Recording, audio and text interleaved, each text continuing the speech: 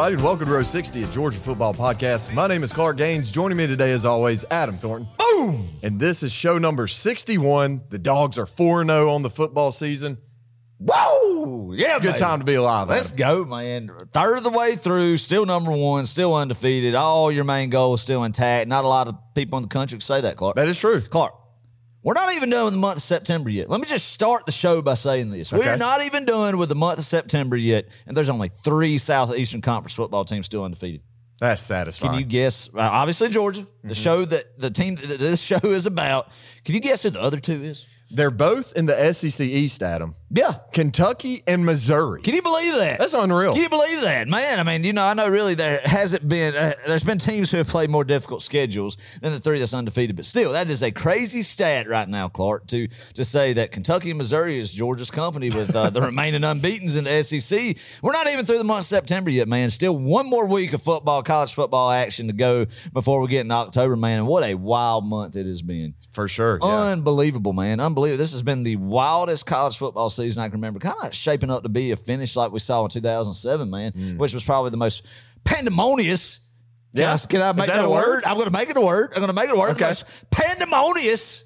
It rolls off the tongue good, Yeah, so I like it should it. be a word. That's what I'm going to use. So anyway, the synonym for pandemonious would be pandemonium, but you can't use that as the most pandemonium season. The most pandemonious season was 2007, man, and it's shaping up to be that way, man. So exciting. I think it's from sea to shining sea. What college football's like, man. From the people up there in rainy Seattle down to Valdosta, Georgia, people are excited about it. Yeah. People up in people up in Washington are feeling pretty good right now. Exactly. That's why I say. That's why I alluded to them first, man. Yeah. I mean, a heck of a club up there. And then you got the people up in Connecticut, man, up in Hartford, Connecticut. They're Yeah. excited about ball, and the people in Tucson, Arizona are. So from corner to corner, sea to shining sea, man. All of God's children are enjoying some college football this year, and we have been blessed for the first 4 weeks of the year, man, and I continue for that to happen. And, hey, we're ramping on into the heart of the season, and I'm excited. We're going to a team that I despise, I've always despised, and always will despise. We're going to Auburn University for the annual beatdown, Clark. There's 3 things in life for certain, what our board says: death, Texas, and Georgia beating Auburn in football. That's the 3 things that you're going to know. That we're all going to die. We're all going to die. 10 out of 10 people die. The government's always going to tax us. That's 100%. And Georgia's always going to beat Auburn in football. 3 certain things, man, right there. Love it, Big man. week. So, It's hate week, sir. Adam. It's Yes, hate sir. week. And on this episode, we got a lot to talk about. Obviously, Georgia versus UAB. Interesting game. Yeah. We got some Patreon shout-outs. Clark's fun facts. Georgia's offense, Always a defense, and fan special favorite. teams. Is it? Yeah, I hope so. Yeah, Maybe, yeah. I'd like to think it is. Just felt good to sneak that in there. Exactly. Right there. I mean, yeah. Then we'll be previewing Georgia versus Auburn, the Deep South's oldest rivalry. We got some keys to the game. Wait. Yep. Last week's games, a lot of good football. We've got this week's pick'em, and then last but certainly not least, a game of the week. And Adam, Man. I'm just going to say this. The game of the week this week features some excellent mascots. So stick Good. around till the end. And also, at the very end, we're going to talk about a giveaway. We haven't done a giveaway in a while, and Been a little bit. Yeah. Been a little bit. We're gonna That's do on it us this year. That's on us. That's poor form on our part that we haven't done that yet. But, we're going to get back into that. we will. We certainly will. Yeah, exciting. I'm excited about what the giveaway entails, Clark. Yes. What you have to do to get the prestigious prize that is being given. Right. It's not just, you don't just have to put your name in a drawing, right? Yeah, It's not a that. challenge. It's more of a challenge. It's going to take talent. Yes. It's going to take talent and natural God-given ability to be able to pull off what we're asking to get this prestigious prize that we have, man. So stick around for details on that. Oh, yeah. All right, first, I want to make an announcement, too. Forgot to mention this. Live call-in show this Friday night, Let's 8:30 go! p.m. Eastern Standard Time. You can thank the Row 60 patrons. They wanted a call-in show. You're going to get it because of them. And we want to talk to you guys. We want to talk to you guys Friday night, 8:30 p.m. Normally do these on 8, so remember 8:30. Mark it down on your calendar. We're going to have a lot of fun and talk about this Georgia versus Auburn game. We want to hear from you and why you hate Auburn. If you hate Auburn. If you're a Georgia fan, you should. You should. Yeah. You should. There's really no reason to like Auburn. Right. I mean, really. Who wants to go to Opelika, Alabama? Not me. I mean, we're going this weekend. Spend a lot of time there on the campus, like go to school there, get an Auburn education. Excuse me. Sorry. I didn't mean to. If you got who an wants to Auburn, be an Auburn football fan? I don't. I don't. I don't. What have they ever won anything? They've pulled some voodoo Houdini stuff in the last 13 years. You know, perhaps a couple sold times. their souls to One would the say. devil. One would say with the antics that were displayed down there. Gave us one of the most hateable teams in college football history in 2010 rendition of the Auburn Tigers with Cameron Newton and Nicholas Fairley and all those guys, and then just pulled rabbit out of hats and stuff that happened in 2013. So I mean, really. And then you have 04, 10, and 13. And then outside, you take those 3 seasons away, decent success from like 83 on into like 88, you know, about a little 5-year run with Pat Dye. But outside of that, and not a program in the most recent years who has had just a bunch of success. But hey, we'll get into that. We'll get into our hate of Auburn. But this is a big game. Still getting used, Clark, to us playing it in September. Yeah. You know, it's crazy. It is weird. That's crazy. This weird. is a game that seemed like it should be in the middle of November. I think that's the way the Lord intended it to be. But hey, it's not. So we're just going to deal with it. Going to have to deal with it. That's right. Let's talk about this past Saturday in Athens. Go. Our 4th straight, home game versus UAB. The Blazers came into town, and Georgia won in, I would like to say, dominating fashion. I mean, it was 49-21. The final score, a little deceiving. I think they got a late touchdown against our, 3rd string. We helped them out with a couple of fumbles and just it's kind of a sloppy game, to be quite honest, but we'll get into that in just a second. Let's talk about the game day atmosphere first. Hit it, Cole. Adam, the stadium is starting to fall apart. Yeah. And you may say, well, what the heck do you mean by that? It is. Well, you know, we were first confirmed that with our friend Rick Burkhalter at kickoff right there, that he had a slab of concrete. Like probably that big. Yeah, that big. That was like, it's just there.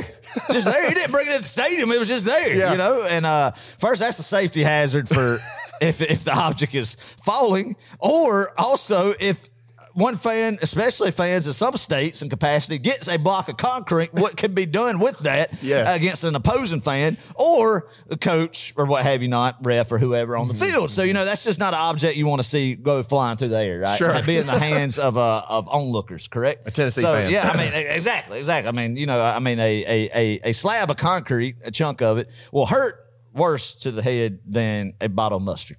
Yeah, one would say. Certainly, you know, certainly. So that's one thing there. So we saw that. I was like, that's interesting. So Rick did the proper thing and threw it in the trash can. You know, that way that people can't get a hold of it. So we're like, man, we're going to have to start wearing hard hats in the stadium, Clark. You know, just to protect the noggin from getting hit by any unidentified objects that may fall abruptly. And you know, then later on as the game started, I looked down at my foot. There was a bolt. There was about a half inch bolt.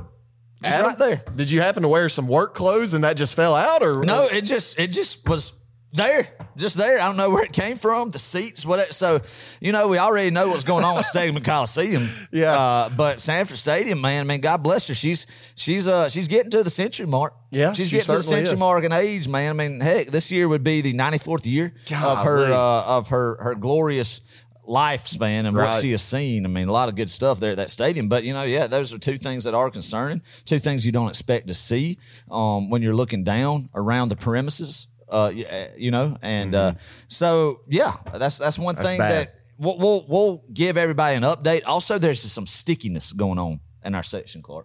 Like there's some sticky concrete, sticky seats, and we have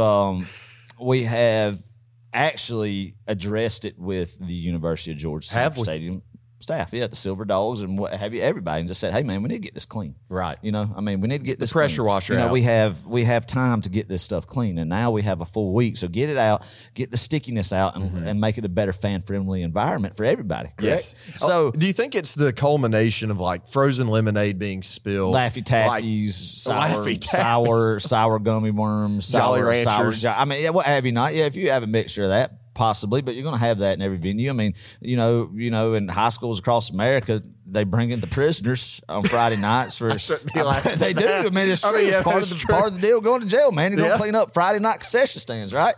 So, I mean, this is the University of Georgia. Can we not get somebody to come in and clean up the stadium bleachers and the concrete? So, you know, that's what I'm going to have. What I had to do. So, my wife was at one of the games. Of course, this had happened, and she didn't want to sit on a sticky bleacher, which I don't blame her. I plop right down on it. I don't care. You know, I got my PFG shorts on, and it just had a little sticky stuff to them or whatever, what have you not. It's not going to ruin my time, but I understand the women folk might not want to sit in any unidentified sticky material that could be on the bleachers, and I stand the whole game, right? And so Kelsey does not. So I had the bright idea. I went up to the concession stand, Clark. Yeah. And I went to the concession stand and said, hey, man, can you give me 2 trash bags? I know it's weird. It's a weird deal, man, but we've got some sticky stuff on the seat, and we just need to sit on the trash bag. That's what I can. He said, no problem, man. So I said, so he came back, and he gave me 2 white trash bags. I said, thanks, brother. So we were able to spread them out and fix, put a Band-Aid on the problem. Right. Put a Band-Aid on the problem, but this has been 2 weeks in a row that the stickiness is not going away. Mother Nature is not, it's not going, so you're going to have to get some acetone or something, put on those seats to get that stuff out. Well, and the thing is, row 60 sits right under an awning. So it's not like when it does rain that kind of clears out and wipes it away. So, but I mean, this is stuff, man. Some liquid. You need some alcohol, some acetone, or something. To let some stuff acidify and eat that stuff up, man. I mean, this is some rough stuff. I don't know what it is. I don't know if it is just candy or what have you not. But it's definitely something that's pretty stout, man. And it's been lingering for quite a while. You say something funny. You say, what have you not? I think it's just what have you. But I like the fact that you add in what have you not. I think people have been listening long enough to know I'm going to make up whatever. And that's right. I'm going to say whatever comes out of the brain, and maybe my brain and my mouth don't go in sync at times. And then maybe I try to sound intelligent what I say, so I make up words, and I don't care what anybody says about it. I mean, you got to take it or leave it across, and people can accept it with what I'm saying or not, because I'm going to get on a roll. I got the microphone, and you got the microphone, and the microphone's going to pick up and record whatever comes out of my mouth. Exactly. Oh man, we don't edit. Honestly, I've never even edited any of these podcasts in terms of trimming it up. Raw, baby.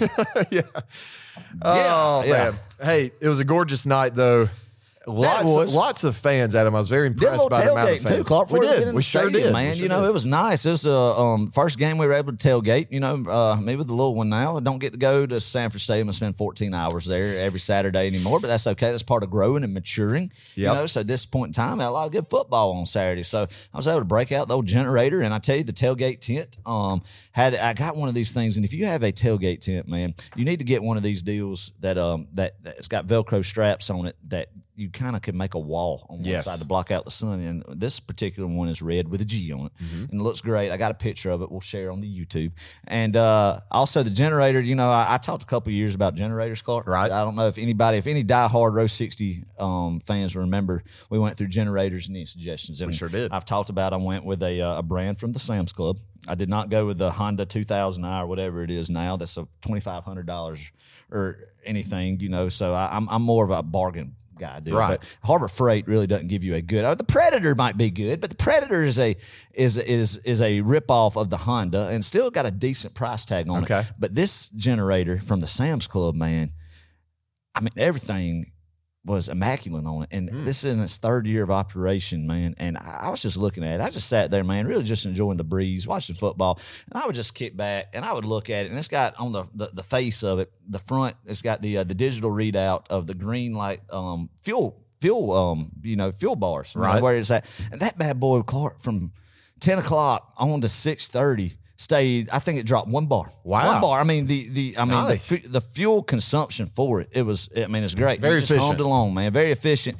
And one of these deals, man, that it just kind of just idles. It's not a loud noise, and it's just a really good generator. And every time I pull that generator out, my wife makes fun of me because I brag on it like it's my child every single time because I'm so proud to buy and what it's doing for us, right? And other uses too, man. So anyway, just another good job by our generator. Yeah.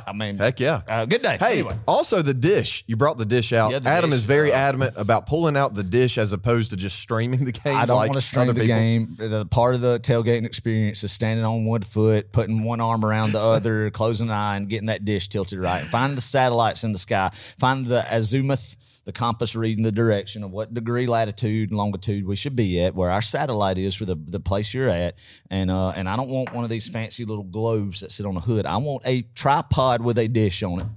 And I'm going to get that bad boy, and I'm going to get out there in the middle of the road or wherever I have to go to get a good signal. I love reading it and the satisfaction of when you're getting that signal strength, man, and those little bars, and you go 97, 98, 98, 99, 99, 99. You're like, you hit it, man. Yeah. So you're there and you crank it up, and it's just a good feeling, and I don't want that feeling to go away, and I don't like the buffer. I hate buffering. I hate buffering. Buffering is something that this millennial Gen Z generation has just gotten accustomed to, and I don't like that, Clark, because of the convenience of just streaming is just it's ridiculous. People don't want to work for good quality, and you don't get good quality with a stream because it's always going to buffer. I don't care if you live in the middle of New York City, down in freaking Manhattan or wherever, where you would think Wi-Fi would just be outstanding. It's still going to buffer. It's still going to buffer, and it's still going to let you down when you need it the most, like when you're watching college football. Yeah. So therefore, I am a big proponent of just put in the work to set up your dish correctly. Okay. You know? That's fair. That's fair. And I will say one thing that the dish has an advantage over the streaming, right, whatever, is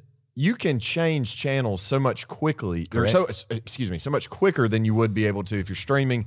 And let's say you've got a game on ABC, but then there's another great game on CBS. Exactly. Well, you have to switch, you've got to switch. You got to go back to the homepage and switch. Yeah, man. So, once you get the satellite dialed in, man, it's like, for instance, at the noon slate, we watched Florida State Clemson, and we watched Auburn and A&M. I just hit the previous button. One go to a commercial, previous back to the other. When I get pretty good in timing TV timeouts, at the 2-minute mark or wherever, 2-minute mark, hey, go back, boom, right, we're coming back in. Coming back in. That takes a lot of practice and a lot of skill. Experience, to get to that point where you just know of when a game, you should switch back to the primary game because of just experience of knowing, you get a feel for it over the years of watching. So when you're rotating games like that, so that's just a gift the good Lord's gave me. That is good, Adam, and I'm proud of that fact. But anyway, it was a good day, man. We grilled some hot dogs. Our buddy Sammy J. Waller came and hung out with us. Got some good homemade chili, man. So I ate about 3 hot dogs at the tailgate. Nice, man. It was good. It was good. So just a good day of fellowship.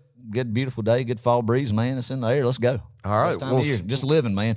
Just LIVIN apostrophe living. Living. Speaking of hot dogs, Adam, give us that weekly concession stand report. I got a good concession stand report from a friend of the show here, Miss Whitney Murphy, who is in the AGL program that I'm in, the Advancing Georgia's Leaders in Agriculture and Forestry. That it's a 2-year program that we're in, and her family was at Sanford Stadium, Clark. Her husband Zach and 2 kids, and let me find it. I had it pulled up and it went away. This is from the Murphy family from Statesboro, Georgia. So Southeast Dogs, man. I mean, I love the Southeast Dogs and the South Georgia Dogs in general because they got a haul to come up to Sanford Stadium when they come, man. That's commitment. So a lot of good South Georgia Dogs friends we have down there. So the Murphy family's concession stand report. Clark, do you know where they were sitting?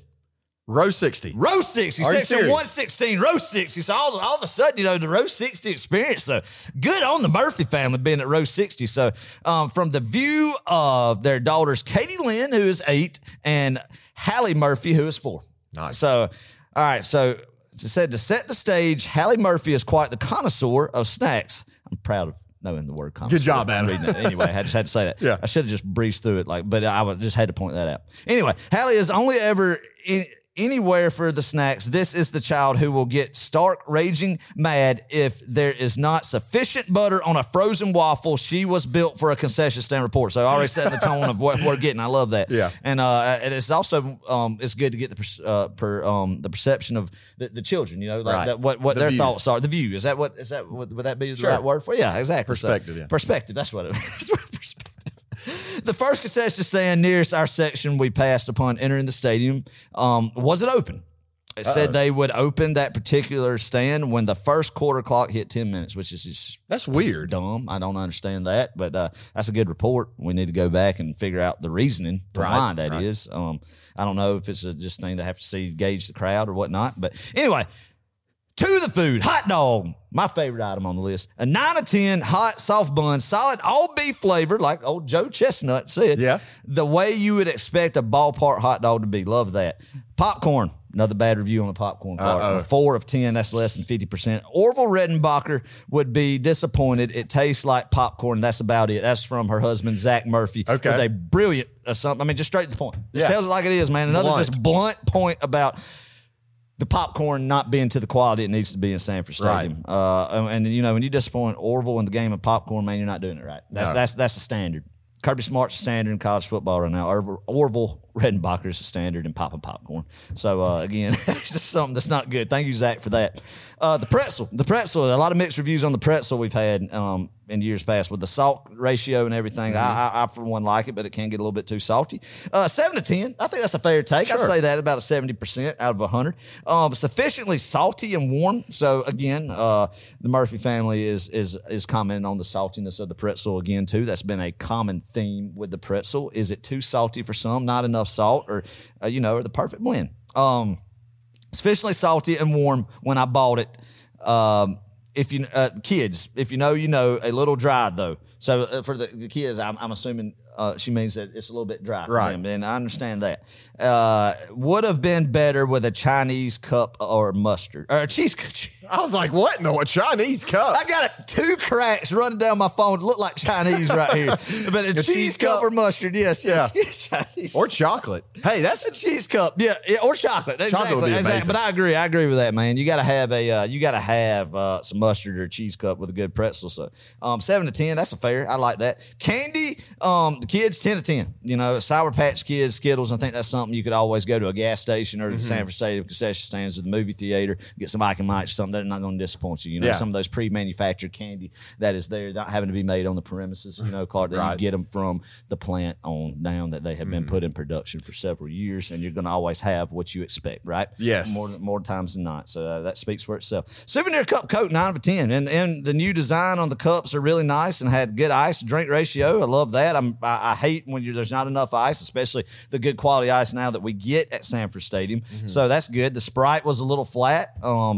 I see that more and more with Sprite these days. I don't know if it's just because people aren't drinking Sprite as much, so it's pretty stagnant in the machines these days, and kind of gets that way.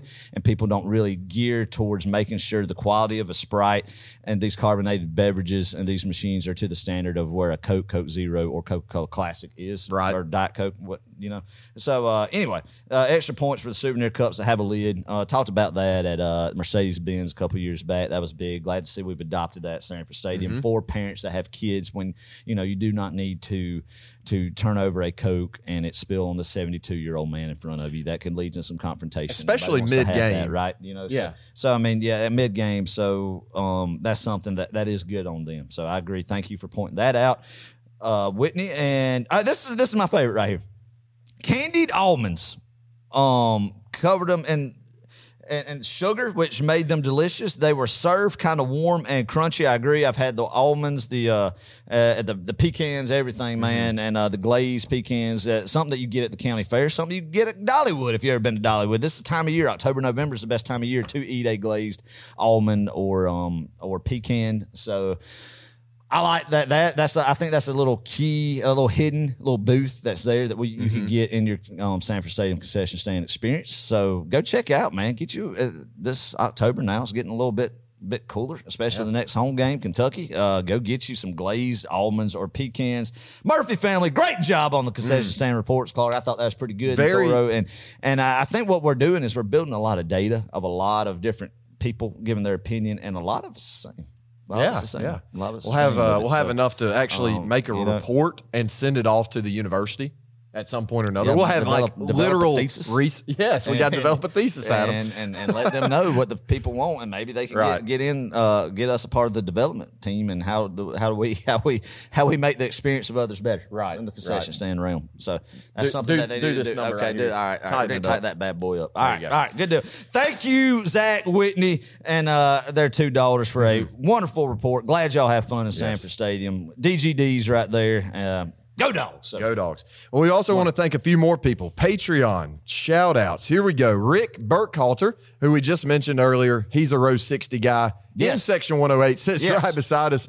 And then Jackson Hudson. Adam, you know Jackson, right? Yes. Know Jackson. He is him and his family are our chicken growers. Nice. Chicken farmers with the company I work for, and I go to their farm a good bit. Great people, DGDs, man. And again, Rick, he had the whole family there. He sure did. Had his daughters and everybody last night. It's a good family game for Rick, and it was great chatting with him last night, and Jackson's a good guy too. So we appreciate the support from them and each and every one of you, man. Well, thank y'all so much for joining Patreon. You are helping us create a community of fellow dogs all across the country. If you're not on Patreon yet and you want to join, just visit patreon.com/row60, or you can download the Patreon app and search Row 60. It's only $5 a month. and every single penny will help us to create more content for all of our listeners. Yes. So here we go. Clark's fun facts. I've got some fun facts, Adam. I've had to do some research, and this is some common knowledge now.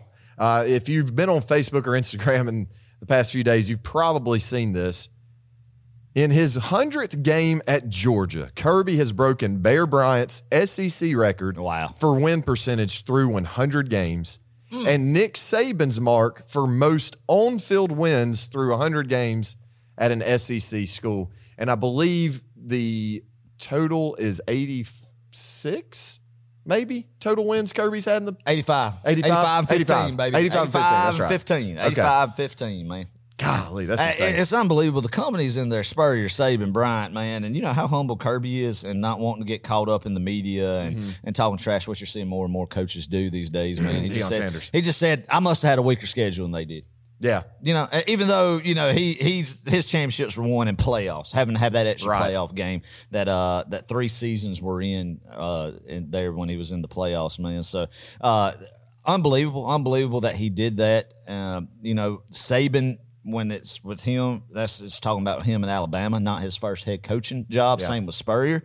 Same with Paul Bear Bryant, Clark. And Philip Fulmer, I think. Philip Fulmer. Yeah, well, Philip Fulmer, that would have been his first head coaching job at Tennessee. Because he stabbed Johnny Majors in the back. Just terrible human being. Terrible human being. Got old Johnny Majors, who was a respectable guy, even by Tennessee standards. And that was a bad deal in the early 90s, how Philip Fulmer got him out. But anyway, what Kirby's done is impressive. His first job being in Athens, head coaching job, what he has done. That's what I said. I look back when I read that. Man, it's been a heck of a ride. When he was hired in December of 2015, Clark, the goal was to be Alabama. Oh, yeah. Period. Oh, yeah. You know, it was period to be like that. And a lot of people say, we can't say that. You know, you're never going to see that done again. But wow, what's happened in these few years, man, has been unbelievable. Ever since 2017 season, there's not been a year, Clark. COVID year doesn't count. Football don't count that year. No. But there's not been a year where we haven't gone into the first weekend in December with national championship aspirations, man. We've ended the regular season every year in 17, 18, 19, 21, 22 with dreams and hopes of winning a national championship. Yeah. And 2 of them to capitalize on. And this year's looking like it's going to be the same. And I think as a fan base, you can't ask for any better than that. Nope. Georgia is the only – let me emphasize that. The only SEC team to be currently ranked in the AP top 10. If I had enough time, I'd go back and actually see the last time there wasn't 2 or more SEC teams in the top 10, but I don't have time. So we're just going to stick with that fact. Yeah. And then my last one here. Georgia holds the longest streak in the nation for weekly appearances in the top 5, the AP poll top 5. We've been in the AP poll top 5, 37 straight weeks. We've been ranked there. And Michigan is next with 19 straight weeks. So almost double the time of Michigan. That's insane to me. It just shows the dominance these past 2 years under the Kirby Smart. Under Kirby Smart, it's just been amazing, Adam. We keep saying this time and time again. It just keeps getting better because we keep winning and we keep winning and we keep winning. It's amazing. How many is that now? 21 straight? Yep, 21 straight. The longest win streak in the nation by far. And had to pinch yourself, man. I never would have thought that we would be in a position where Georgia's won 21 straight football games, back-to-back national championships. I'll never get tired of saying that and bringing up that we are the back-to-back national champions, man. And 4-0 right now. 4-0. I don't care who the opponent was on the schedule. They every person that Georgia plays against still ties their shoes the same way and puts their pants on one leg at a time. Exactly. They're going to try to beat Georgia, and they're going to give Georgia their absolute best every time they're on the field, and Georgia has to receive everybody's best effort that they play and will going forward, and we'll talk about that more. But just tip of the hat, man, to this program and what Kirby Smart and staff has done. We are blessed as a fan base, and I have to pinch myself. Adam, I don't think you've ever actually pinched yourself. I have pinched myself thinking about it. You say it now. I have pinched myself thinking about it. It is unreal. It is unbelievable, man. I love it, and I'm thankful for every second of it. Me too. Georgia's offense, let's just hop right into it, versus UAB. You know, Adam, there were a lot of really good play calls last night. I think in the past few games you could argue, okay, Mike Bobo may not be calling his best game, but last night I don't think you can. If you know football, you really can't complain about Mike Bobo and the offensive game call or game What plan? Game the plan. Game play plan. calling, anything. That's what I was like. Anything. The plan, Right. the play calling, anything you can't complain about. And there were a couple plays, especially those deep balls, we just didn't connect on. And there were several more where just we didn't execute right. But the play calling I thought was amazing. Let's talk about Carson Beck. Yeah, let's talk about Carson Beck. One thing I want to say real quick, because I'm tired of still hearing Bobo chatter. Right. Who does people think that Georgia should have went and got after Todd Monken, man? Like, I mean, if you're going to complain about Todd Monken, it's not like you let go of Monken to get Bobo, and we're just keep beating a dead horse. But somebody's got to stand up for it and say something about it. Right. I mean, you hear everything, Bobo this, Bobo that, Bobo that. Let's think about it with reasonable, just thought process, man. Alabama just hired Tommy Rees. Would you rather have Tommy Rees or Mike Bobo leading your offense? Give me Mike Bobo. You know what I mean? I mean, look at the SEC offensive coordinator hires and the track record of all of them. And, man, give me Bobo. Give me Bobo. And again, Clark, the offense, I thought, did a great job, did what this asked, and it's going to keep progressing. It will. Into the year. Sure man. will. Carson went 22 for 32, 338 yards, 3 touchdowns, and he also got a quarterback sneak for a touchdown, so 4 total. I mean, he's improving. He really is. And there's still sometimes he does look hesitant, but then there are other times, Adam, and I don't remember what it was, who he threw it to. I think it may have been Marcus Rosemary-Jack Saint. He hit a guy on a curl route. It's probably about 15 yards. I think it was around third down is long. Yeah. And he ripped it. He ripped it. And he threw the ball with a lot of confidence. And we're going to need that going forward. The deep ball, still, you got to put a little more touch on some of them, but he will find that timing. He'll find that rhythm. And there was one that was a good ball that was dropped. Yep. And I mean, you're going to have, but hey, the plays are there. Mm-hmm. The plays are there. And you see the confidence is when he's stretching the ball downfield, man. And you see the confidence in the pocket, a little bit more quicker release now he's getting to. And I think in the first half, there was a couple times where he had a sack where he sidestepped in the pocket and went into the end, I think, crashing down. When more, he could have balled it a little bit more time, but just stepping up in the pocket and either taking off through that hole in the middle of the A-gap or getting by some more time to step up and make a good throw. And he did that in the second half. You saw that adjustment was made there with him. And I've always said I think his footwork's there. And I think he's doing what I just think as fans, you just start comparing everything to what Stetson Bennett was last year. And you can't help by human nature not be guilty of that and think of a fifth-year Stetson Bennett. And then especially in the 2022, Stetson Bennett was phenomenal. He was. Unreal. Yeah. And, 21, all what everybody – we don't need a history lesson. We talked about it on the show. But in 22, when he knew he was the guy, it was just another level of quarterback play that I don't think we could fully appreciate until now. But – people have got to stop looking and comparing this team. And I think this needs to be the message of this podcast, Clark, because I'm guilty of it. I think all of us as Georgia fans are looking through it through the lens of what 21 and 22 were on both sides of the football. And that doesn't mean that this team won't be great. And that doesn't mean that this team cannot win the expectations of a national championship this year. That doesn't mean it. But you can't compare them to that. You got to compare them to what you see in 2023 across the college football landscape. And Carson Beck in his fourth start, I think, is doing what we've asked for him. And I'm proud to have him, and I don't really know if there's a quarterback in the SEC that be, I head and shoulder want to have more than Carson Beck. I didn't think Jackson Dart looked great. I mean, then you got a Spencer Rattler who's played and started a lot of football games, man. I mean, he's probably, I think he's the best quarterback in the SEC right now. It's crazy to think. You could argue Spencer Rattler probably but is. I'd still rather have Carson Beck for what he's doing. And I also like the fact that I'm going to say I think Bobo is a great quarterback developer. Yeah, possibly better than what Monken was as a quarterback. I'm not talking. I'm talking about as a pure quarterback developer, Clark. And I think as the more time that he spends with Carson Beck, the better he is going to get. And I'm riding the Bobo Carson Beck train until the very end. And if it falls off the cliff and you could rationally say that it was an issue at the end of the season, then I'll eat my crow for it. But right now, I'm waiting for it because it's going to continue to get better. And I was very pleased with what the offense did. I was very pleased with that. And the injuries, man, on both sides of the football. We'll start on offense. You still don't have Ladd McConkey back. I have no clue when he's going to come back. If he does come back this year. Who knows? I think he'll come back.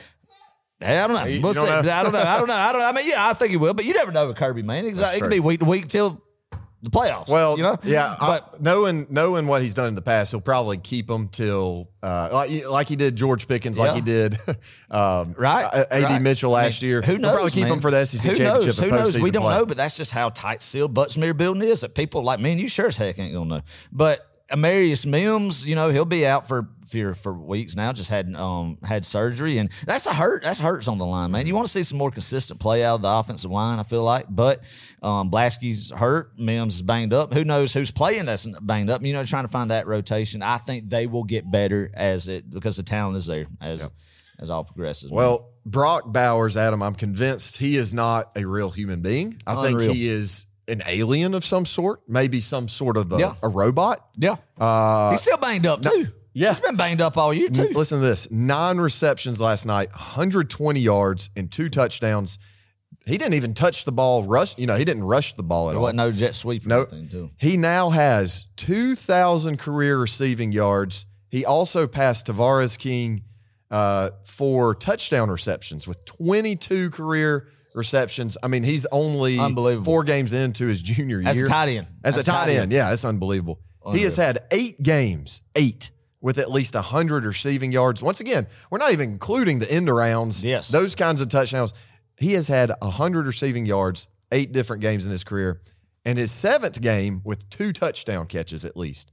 Yeah. I mean, this guy is unbelievable. I mean, you're not going to see anything like it again. You're going to see, talented guys like Lawson Lucky when he comes back. I think the Bulldog Nation is going to be introduced to how good he is. But for what he is athletic-wise, being able to catch the ball, get the ball in space, and just break tackles and make stuff happen, you're not going to see that out of a tight end and combined with his blocking ability. Right. And I think it's something that we need to enjoy the rest of this year watching him play because it's our generation's Herschel Walker. Agreed. And it is just a person that does not come around all the time. It's generational talent, man. Yep. And I love how humble he is and a team guy that he is, man. And something that I hope he continues to get healthy and get to 100% because I don't think he has been the first few weeks of the year. But we saw flashes of what he is. What he is, and when you target him, get him the ball, man, and that's comforting, especially when you're breaking in a new quarterback, is when you got a weapon like number 19 out there. Completely agreed. We had 9.9 yards per pass last night. That's amazing.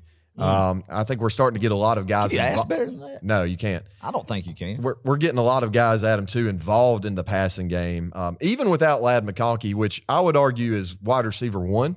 Yeah. I mean, that's just me. Yeah. Some would say Dom. Some would maybe say Rob. I think it's Ladd.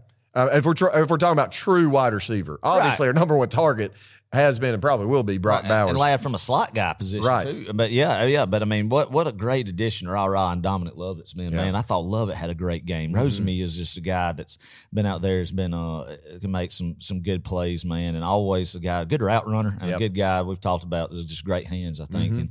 And really you could throw the ball anywhere in the vicinity around him. He could get up and snatch it. That's what I've noticed with him, man. And very consistent, just a great wide receiver room. Agreed. And I think that's something that you'll see them improve. You'll see them improve on perimeter blocking on the outside, man, and even more so explosive plays. But I saw their separation downfield from them. There was a few times where balls were either dropped or weren't the best throw, but it's there. It's there, and it's going to capitalize, and they're going to hit it more and more. And we've seen them connect vertically downfield, and we've talked about it again, but it's just football 101, man. When you have that threat, then they can't stack the box. They can't cheat those safeties up. When you have that threat of always being able to beat them deep, get behind that third level, and that makes it a whole lot more easier on your offensive line and your running backs to establish a running game. And that's what you eventually want to do in a Kirby Smart football program, no matter who the offense coordinator is get to the fourth quarter and impose your will by running the football. Oh, yeah.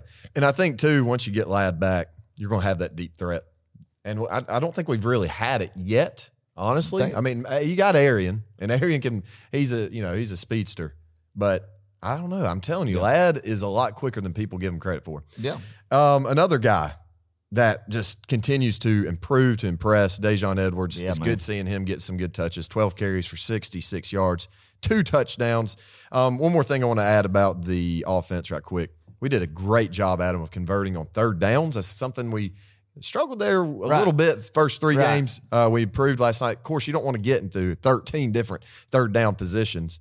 But we went 10 for 13. That's a pretty good percentage. Oh, absolutely. Absolutely, man. But having Dejon Edwards back and the guy that we talked about, you're going to have somebody in the running back room is going to have to step up and be the guy saying, hey, I'm taking the majority of the totes. You can't take me off the field. I'm going to be the guy who gets the ball the most in that running back room and get high percentage and high positive yardage for you, and that's what Dejon does. I don't care if it's off the outside, if it's a counter, it's a draw, whatever. He's going to go and he's going to get positive. That's what I like about him, man. Right. Is even when it's not there on a draw and the A gap, he's still being able to at least fall far, get you positive yardage. You know, 1st and 10, make it 2nd and 7 or so. Sure. But also a guy that can hit a hole, man, and burst through that first level with great bursts. So I'm excited to see where his play's at, and somebody we can't afford to lose. I think that's going to be the guy on offense that we're going to look back and say, I mean, yeah, you can't lose number 19, but you definitely, I think right after that, you can't lose number 30. Yeah, nor 86. Yes, and knock on wood. Yes, because Dylan Bell, I'm telling you, and we talked about this last night as we were watching him, he can fly, and he has the most, he's just quick, the acceleration when he gets the ball. Yeah, and there's a difference between speed and quickness. I mean, speed is, or maybe it's, speed and quickness. Speed is when you can just, it's like your top speed. How fast can you run? Quickness is how fast can you get to that speed. Exactly, man. And I mean, he just looks like he's shot out of a cannon right when he gets the ball and goes through the first level, man. And you know who he reminds me of, and it might be a bad comparison, but it's just what I think of is I think somebody who had that, it was good, was pre-ACL tear in 2013 Keith Marshall. Ooh, like freshman 2012 Keith Marshall, man, had that just that, I mean, you just saw that burst, And I mean, of course, you've had the talented running backs, Michelle, Chubb, Gurley, and all those guys, Swift or whatnot, but it just seems like, to me, he kind of reminds me of what Marshall looked like before his ACL tear, his true freshman year, especially in 2012. I don't know. Maybe not, but to me it seems like it. So one of those guys, man, if he's got a hole, he'll hit it. He's gone. Yeah, he's gone. Yeah.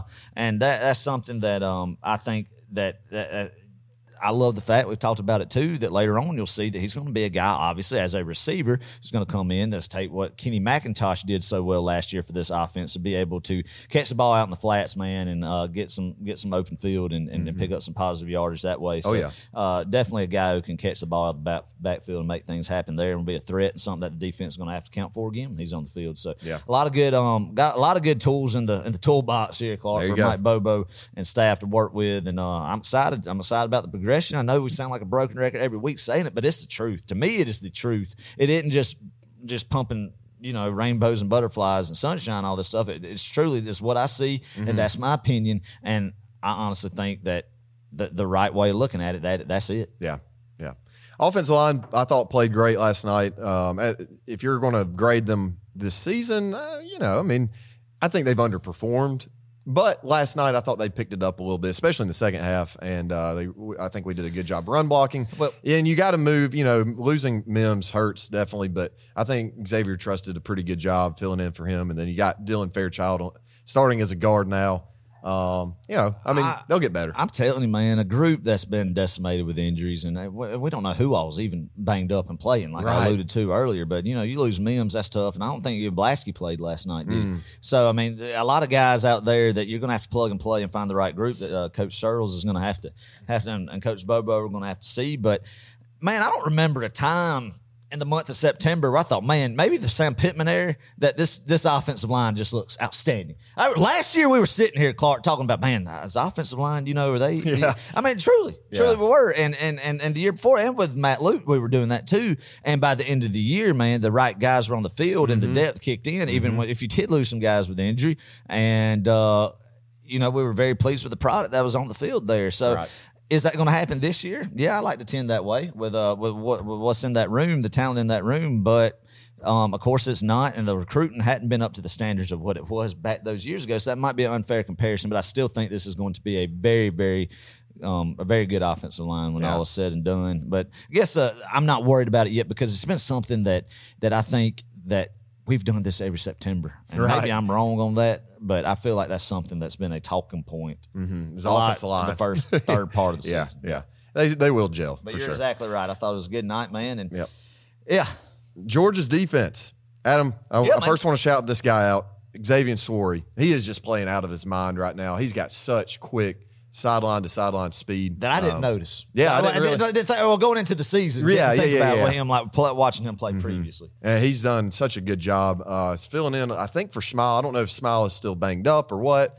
Smile he's getting there though. I think that Kirby's kind of working him back in, and he's doing a lot more rotating. Sideline to sideline speed. Right. Yeah, he is too. But he's doing a lot more rotating than I thought he was, especially in that middle linebacker position. And then obviously outside linebackers, you got guys like Darius Smith coming in for Chaz, and I love when he's on the field. Me too. I love when he's on the field. I think he's going to be good. Him and Marvin Jones Jr. and some of these guys. I want to see them develop and just somebody just step up right there. Mm-hmm. I think if there's a weakness in this defense, it is I don't like how much that they're able to get the edge and breaking containment. Yeah, that running backs, quarterbacks scrambling, buying time, anything like that. That we're seeing on the edge perimeter play. We'll get to that. I want to say something about that here. Okay, on, but go ahead with what you got. Well, I was just saying, defense. We're still working out some kinks, right? I think we're playing well. Last night, it's not to the standard though that we've seen in the years past, which is just kind of surprising to me.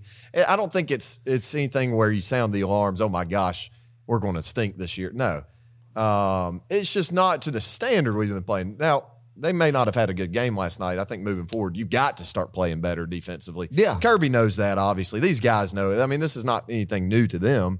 I don't know. Maybe Clark, I've been guilty of saying this could be the most talented Georgia defense ever. I did too. And I said it because you're looking at it on paper in the offseason, and you're looking at these recruits. The secondary is just littered with talent, man. And then you're like, the defensive line, there's not the Jordan Davis, there's not the Jalen Carter. Maybe we were too red and black glasses thinking that, but look at the experience, the Stackhouse, the Brensons, the Walthauers. All these guys have played so much football, man. Then you get the next wave, like the Jalen Carter, possibly Jordan Hall, coming in and progressing. I'm not saying that the defensive line is not going to be elite by the end of the year, but it's definitely not what we've seen the past 2 years. And I think, but that is still very good. And again, we have to look at this team. And I've been guilty on this podcast of not doing it. But I'm going to be here to say on this episode and going into week 5 of the year, we cannot no longer view this Georgia football team like we compare it to 21-22, compare it to the rest of the landscape in college football. And when I compare this defense to the rest of the landscape in college football, Clark, it could still be definitely the best defense in the Southeastern Conference, but also the best defense in the nation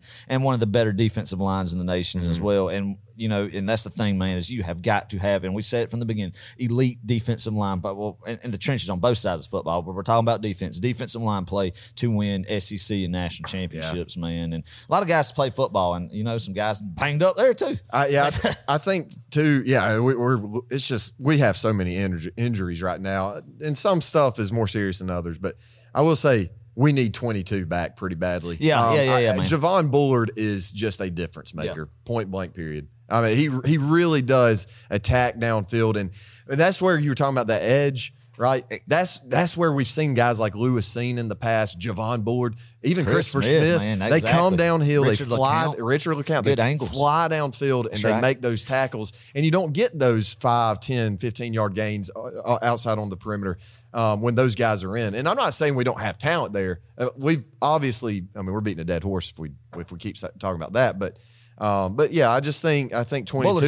He's a different breed, and he's the guy you want to have. Exactly right. And piggybacking on that statement, Clark, what you're seeing offenses do now more with this Georgia defense and the identity it's established with this defensive front. I know I just said it might not be what we've seen obviously in 21-22, but still today it is a dominant defensive line and some playmakers on that defensive line. So what you're seeing offensive coordinators, staff, and the offensive staffs going into the Georgia week is we got to get the ball out quicker. We are not going to be able with our offensive line and our front to just do traditional drop backs and be able to not and to be able to capitalize and move the ball doing that because this defensive line will eat. So what do, Clark? You are running more. We saw South Carolina do it. We saw Trent Dilfer dialed up last night at UAB. Get the ball out quicker. Get the ball to the edge, the perimeter, man, and have your wide receivers block and see what can happen in space doing that. And you're seeing more mobile quarterbacks break containment, extending plays like that. So that's where somebody like Bullard is so good is when they are doing that and doing those quick little bubble screens. He's able to come in there, crash, cause some disruption, get off a block where either he makes a tackle or they have to bounce it back behind the line of scrimmage. And his guys more 11 hats flying the football coming, and that'll help them there. But that's the big thing I think with secondary cornerbacks and stuff. We're going to have to do a better job with is not just cover, but getting off blocks and being physical because you're going to see more and more of that as the way to attack this. So that's why I'm not concerned with everybody talks about quarterback hurries, or the pass rush. Where's the pass rush at? Why is it not there? It's because I just think these offensive coordinators are game planning that they have to get their quarterback has to get rid of the ball quickly, man, and that is hard to have sack numbers, padded sack numbers or whatever on that. So, well, the key to beating this Georgia defense the past 3 years has been you've got to have an elite quarterback with elite receivers, and you got to have a pretty doggone good offensive line and a running game. Yeah. I mean, you pretty much have to have everything to beat That's right. Georgia, right? That's right. Ohio State, you saw what they did. They got close. And, had they had Travion Henderson, it might have been a different game. I don't know. That's a good point, Clark. But, you got to have a little bit of balance there, even though you have the rule. And then think about the 2021 Alabama team, right? Yeah. You had all those weapons. You had Jamison Williams. You had John Mechie. You had a running game. You had a good offensive line. They always do. You had a elite quarterback, right? That's right. That's what it takes to beat Georgia. Same thing, 19 with Burrow. Right. Best of them all, man. And 2020 Alabama, you can talk about that. Even 2020 Florida, Clark, with Kyle Trask and some of them. At that point, that day, he was call lightning in a bottle, man. And, so, you have to have that to move the football in Georgia's defense. And that's something you're going to see these coordinators try to do is, I think, try to make good stuff happen out on the perimeter. And that's something that I think why open field tackling and getting off blocks and our secondary guys being disciplined doing that is going to be big. But that's one thing, man. If there wants, and I'm not worried about the defense. I think it will end up being one of the best defenses in the nation, if not the best, by the end of the year. But I guess you lose guys like number 4, number 29, and 88, especially number 4 and 29 from a leadership. Oh, yeah. Christopher Smith and Nolan Smith. But what you're seeing there, and I want to say this, I think a lot of people are talking about Jamin Dumas-Johnson, and everybody knows I love some Jamin Dumas-Johnson, that maybe, he's getting beat, not getting out sideline speed enough. But what I love about him, I think he is the leader. I think he's the quarterback of the defense, Clark, and I think you got to have him on the field. To me, from the outside looking in, that's your leader. That's your guy. Yeah. That's your guy. That's your Nolan Smith. That was your Kobe Dean or whatnot, your quarterback of the defense, your middle linebacker there who gets everybody in position, has that defense clicking. So I'm thankful for him. I'm thankful for him. Well, just one more note, and this is easier said than done. I can't go out there and play defense at a collegiate level, at any level for that matter. Nope. No, you probably could. You were a safety back in the day. I couldn't play collegiate football. I might could play some. D3. I might could play some. Nah, I probably could play some flag football. Okay. some men 30-year-old flag league football down at the recreation field. Well, anyway, maybe. Yeah, and this is easier said than done, but I'd like to see just a little more aggression from our defense and just quicker awareness. That's one thing I think we've been spoiled by is just very quick. Hey, play recognition. This is what's happening, and that takes time to develop, and it will. No concern there, but. Just moving forward, man. That's what I like to see. I agree, man. Don't break containment. Get to the flats. Make some plays out there. Don't let offenses get anything cheap with dumping the ball off, check down, or in the flats, picking up some positive yardage or quarterback breaking containment. Right. You work on that, man. We're good to go. Good to go. Georgia's special teams. One thing that's not good to go, Adam. We've got to take better care of the football. On special teams, we lost 2 fumbles. That's not good. That'll get you beat. Right. That will get you beat. Exactly. Actually. One on kickoff return and another on punt return. You got to be careful. And thankfully, it was against UAB, right? Right. But if you go into Auburn and you do that kind of stuff, that stuff kills you. No, you can't win championships doing that. Turning the ball over in general, you can't do it. You especially cannot turn the ball over on special teams, man. That's a huge momentum swing. Muse has been a great punt returner, Clark. Everybody makes mistakes, right? But I think he got a little too cute last night. That fumble, trying to make a little bit too much out of nothing that was there. And I think when a lot of people are guilty of that, especially guys like Muse who knows he can bust off plays. Just in my opinion, I do think that there's times where you just try to bounce around a little bit too much. And like I said, make something out of nothing that you set yourself up with vulnerability of getting that ball either popped out or stripped. And that's what happened last night. And I know Coach Muschamp, special teams, Kirby Smart, and everybody would be talking with him about that. But it's still an electric guy back there, and the guy I'm glad we had back there. But I just think that was a mistake on his part of really more so of just trying to do too much, right, and losing that ball. Peyton Woodring, I think he was 7 for 7. Yeah, he was 7 for 7 extra points. Don't know if he attempted a field goal, but hey.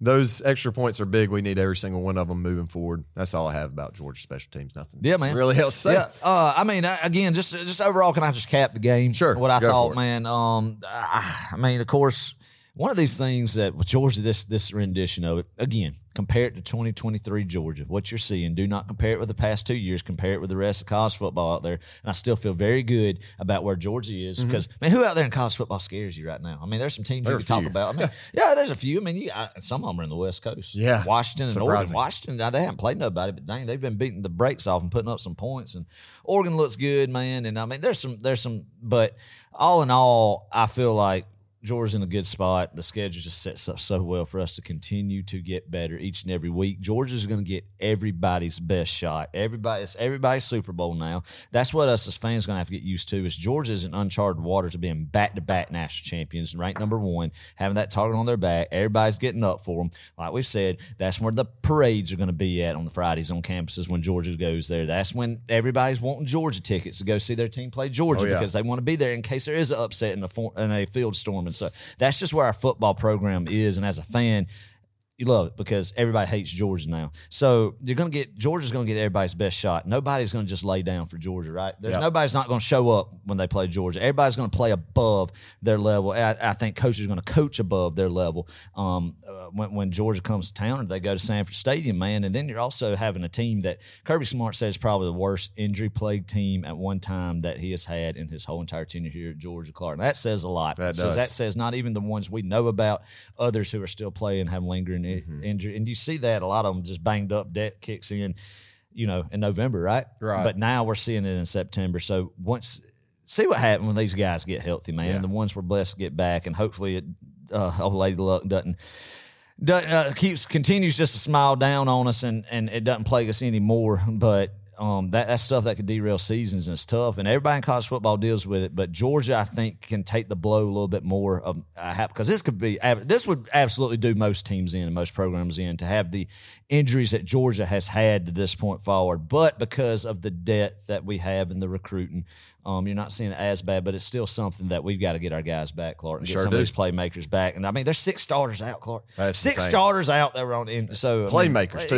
These guys aren't just when you're talking about Georgia at work or in the grocery store, we talk about or going out to eat, and you see somebody, and everybody say, "Oh, what's going on with Georgia this year?" That kind of thing. As the spoiled fans that we are, keep that stuff in mind. Yeah. Well, a team that we're definitely going to get its best shot from, without a doubt. The Auburn Tigers. Hugh Freeze, blah. Georgia versus Auburn, Deep South's oldest rivalry this Saturday. Boom. Do we give a bump now, or should we wait? Let's do it 2 times. 2 times. Why not? Ding. 3:30 CBS. If you're watching from home, God bless you, man. Got to listen to Gary Danielson. Excited, yeah. He wasn't on the 3:30 call. Oh, was he? He was not. There was a different team than Gary. And interesting. So I mean, I couldn't believe that. So I don't know. Maybe we don't get Gary, but now I'm sure he'll be in Opelika for that game. Clark, man, I love this game. I love beating Auburn. I can't stand Auburn. I hate Auburn, and it's something that they got a lot of hope with Hugh Freeze. I think somebody who will have Auburn at a level that they hadn't been at in a long time. A coach I respect from an X's and O's standpoint. Not in any other standpoint. Nope. Well, here's some history. Georgia is 63, 58, and 8. This is a back and forth rivalry. It kind of always has been. This is the 128th meeting, and I believe there's only one other rivalry. What's the longest standing rivalry? Probably Minnesota. I don't know. Is Virginia, North Carolina? I think that's tied. South's oldest rivalry. Right. I think that's tied with us, but I think there's one more. I think it involves Minnesota. I don't know, Clark. Somebody fact check Minnesota and drop a comment. I don't know. Maybe something like that. I don't know. That's anyway. That's interesting, man. Yeah. But something that has been great is we have dominated Auburn. Going back to the Mark Richt years, Mark Richt owned Auburn. Oh, he did. Oh, yeah. You think about it, man. Starting from the beginning of the century. Yeah, since 2000, Adam, Georgia is 17-7 against the Tigers, and Mark Richt had a lot to do about that. Kirby, though, has only lost once. He's and eventually, he avenged the only loss. That's exactly right. See, I mean, Georgia won. Georgia, I think they got beaten 2000, 2001, 1 in 02, 1 in 03, lost in 04, lost in 05, 1 in 06, 1 in 07, 1 in 08, 1 in 09, lost in 10, 1 in 11, 1 in 12, lost in 13, 1 in 14, 1 in 15, 1 in 16 in an upset when they were a top 10 team and Georgia was unranked. Lost in 17 the first time in Jordan Hare, but beat their tail in the SEC championship, baby. 1 in 18, 1 in 19, 1 in 20, 1 in 21, 1 in 22, and going to win in 23, baby. Oh, yeah. Woo! A little, dang. That was impressive, Adam. That's impressive.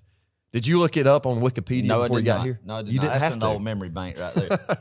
Adam, I could tell you hate Auburn, and I'm sure everybody else can as well. Quarterback situation at Auburn, Adam, is a glaring issue. Peyton Thorne, that Michigan State transfer, just doesn't look very comfortable in the pocket. He looked terrified against A&M. They feasted. I don't remember the amount of sacks they got, but he looked like he was just having some trouble. And whatever happened to the number 9 or Ashford kid? He's still there, man. I think we'll see a lot of them Saturday. Really? I think that's what Hugh Freeze and his offensive staff will try. I could be completely Is wrong that their on this, wrinkle? But I think it'll be their wrinkle that they will try to get Ashford out and break containment against this Georgia defense. Try to get him out and see if he could do anything. And with his legs, also maybe some RPOs, stuff like that, and getting the ball out on the perimeter a little bit. I don't think they'll boo the ball on this Georgia defense, either one of them, but I definitely don't think they'll do it with Peyton Thorne, just a traditional drop back passer like that in a sense. I mean, he might have some mobility. I don't know, but definitely not what Robbie Ashford has. Very athletic kid Ashford is. And I would expect maybe, and I could, like I said, I have not really watched much of Auburn at all this year, but I would expect Ashford to be a huge part of the game plan. Saturday. Yeah. I know. Maybe get majority of the snaps. Maybe a start. I don't know. Who knows? If I'm Hugh Freeze, though, I'm getting, and we talked about this just a while ago, I'm getting the ball out quick, and I'm getting it out to the perimeter. They're going to really target a guy named Jay Fair. He is very fast. He's a big playmaker, 5'10". He's not huge or anything, but he can run quick. He's going to be getting the ball a lot. A couple other guys they're going to get the ball to in the run game, Jarquez Hunter and Damari Alston. Got a pretty Jarquez Hunter. Feels like he's been there forever. Got a pretty solid running back room. They're going to do pretty good. Well, they looked abysmal in College Station. They did. From what I saw the highlights of and read the stats, I was like, oh my gosh, they look like Vanderbilt moving the football, man. I mean, it was bad, but and they look bad in California, right? Only put 10 points on the board. I wasn't impressed. But again, they're playing Georgia, so they're going to be up. Hugh Freeze is going to have a game plan. If they don't have the horses to capitalize it effectively, I don't think, to get beat, but it is Georgia's a lot of guys' first road trip. Man, a lot of starters' first time being on the road in a hostile environment, who's excited to have Hugh Freeze leading this program. And make no doubt, I hate to say it, I hate to say it more than anybody, the trajectory of Auburn is going sky high straight up with Hugh Freeze, I think. Yeah. I think he is a major upgrade over Brian Harsin. Anybody. He'll be better than Gus Malzahn. You are a major upgrade over Brian Harsin. You're right. That's not exactly a slight towards you either. But no, you're right. And it's what I'm saying is there's some excitement there. Yeah. I mean, obviously you could go anywhere in the SEC and get beat, but I just don't think it's going to happen yet to Auburn. I think Hugh Freeze will eventually be a thorn in Kirby's side a couple years, every now and then. I'm not saying going to beat him multiple years in a row, but might pop one off every fourth year or so. Yeah. But I do think that he will have a game plan. I think there will be some stuff where they will score more points on Georgia than what we saw in College Station or even in California, just because, man. Just because they're going to play with their hair on fire, home game, Georgia rivalry, Hugh Freeze's first game in the rivalry. But it's not the first game against Kirby Smart as head coach, though, Adam. No, remember the last time Kirby and Hugh Freeze matched up. Gosh. Look where we've come from. We'll just flush that down. Look where we come from that. And people know who was in Oxford, Mississippi that day for that beatdown. At halftime, I was like, I don't think I've ever watched a worse beatdown. I said, I can't believe it is to the Ole Miss Rebels in Oxford, Mississippi. But it happened. And it's just buildings. It's just bricks being built and laid to get where we're at now, to get to the pinnacle where we're at now. Yeah. Auburn's defense, Adam, they have been playing better this year. I guess that's not saying a whole lot, but they've only given up about 298 yards per game. I looked that up on ESPN. So how about that? But granted, they've played who? Sanford, California, and UMass and A&M. Yeah, so, I think Ron Roberts is their defense coordinator. I think a respectable guy. He was at Baylor. I don't know if he just left Baylor or was kind of pushed out by Dave Aranda at Baylor to come to Auburn, but a guy who is a veteran defensive coordinator. So how you know names of defensive and offensive coordinators from just random teams. Know. No, you do. I don't. You really do. No, I mean, there's unbelievable amount of knowledge in Adam Thornton's head about coordinators. I wish there was more knowledge and memorization about other things. Like this morning, for instance, when I went to church, I forgot to get the towels out of the closet to go to the laundry room, and I didn't. That was not a good deal. That was not a good deal. My wife wasn't too happy about that. So I don't do good for myself when I'm come out with these facts that I remember on this show, but then I do not remember to take the towels from the bedroom to the laundry. To the laundry room. Oh boy, that's just like I told her, man. I said she knew it going in. It's just how the good Lord made me. Exactly, exactly. So she was warned. She was warned. Right. Some keys to the game, Adam. The battle is and always has been, always will be one at the line of scrimmage in any given football game. So true, but especially this game. I think if you're Georgia, if you're the offensive line, you've got to give Carson plenty of time to go through his reads and his progression. And run blocking, I think, is going to be critical this game. You got to run the football on any given SEC team if you want to win. And I think we're capable of doing that, but we need to see that. Auburn, they're going to try to attack the edges like you were talking about. Linebackers and DBs, you got to step up and just stay disciplined and make those good open field tackles like you were discussing earlier. Yep. Limit turnovers and penalties, and then just pin your ears back and get to the quarterback. That's right. I mean, Especially if it's that Peyton Thorne kid. I mean, you can tee off on that. That's right, man. I think definitely, like you said, they're going to try to get and attack the linebacker, get to the edge, man, and really going to have good play from linebackers and DBs. I think Hugh Freeze will definitely dial up something that they're going to get the ball out quickly. I think we're going to see a lot of design runs. We're going to have to look out for RPOs with Ashford, a lot of design quarterback runs with him coming in, man. So, but doing what this Georgia defense does, and that's not being able to let people run the ball on them. Right. And, I mean, you just suffocate opposing offenses when they have no running game and have no chance to be balanced, and they have to be one-dimensional going through the air, because when you force teams to have to throw the football, more good things for the defense can happen than bad. Yeah.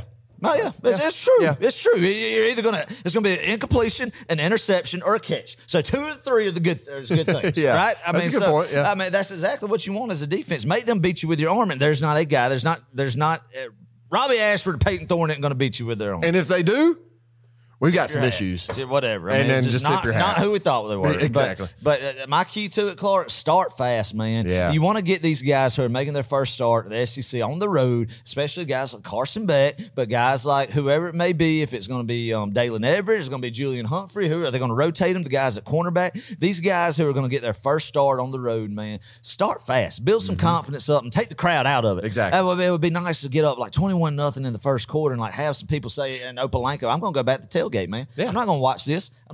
Don't let them linger around. Not give up. Just don't turn over the ball on special teams or give Auburn good field possession by turning the ball over in our own territory and give them a short field to either capitalize on field goal, touchdown. And what I'm saying is whatever you do, and I don't care what the records are, when you linger around and you let stuff linger in Jordan Hare Stadium, weird stuff can happen. Me and you can attest that. We've been there. We've seen it, man. It's a dangerous place to play, especially when they're up and rowdy. And I don't think they will be. I mean, the crowd might be juiced pregame a little bit, but it's not like what we've seen. But how you get them juiced, Clark, is shooting yourself in the foot. I think that's the only way. I don't think Auburn. They might come out with a good script the first offensive possession, Clark. Yeah. We may be like, Freeze oh, can do that. He can do that, and you know, kind of, and come out. They might march down the field, and they might score. What surprised me if they take the ball, go up 7-0, march down. I'm not going to be worried about it at that point because Georgia will settle in. But it would be nice to see Georgia play 4 quarters like they played the third quarter of the last couple games, man. And but I think to do that is do what we did this last week, man. Drive down the field, score on the first offensive possession, build some confidence, take the crowd out of it, man,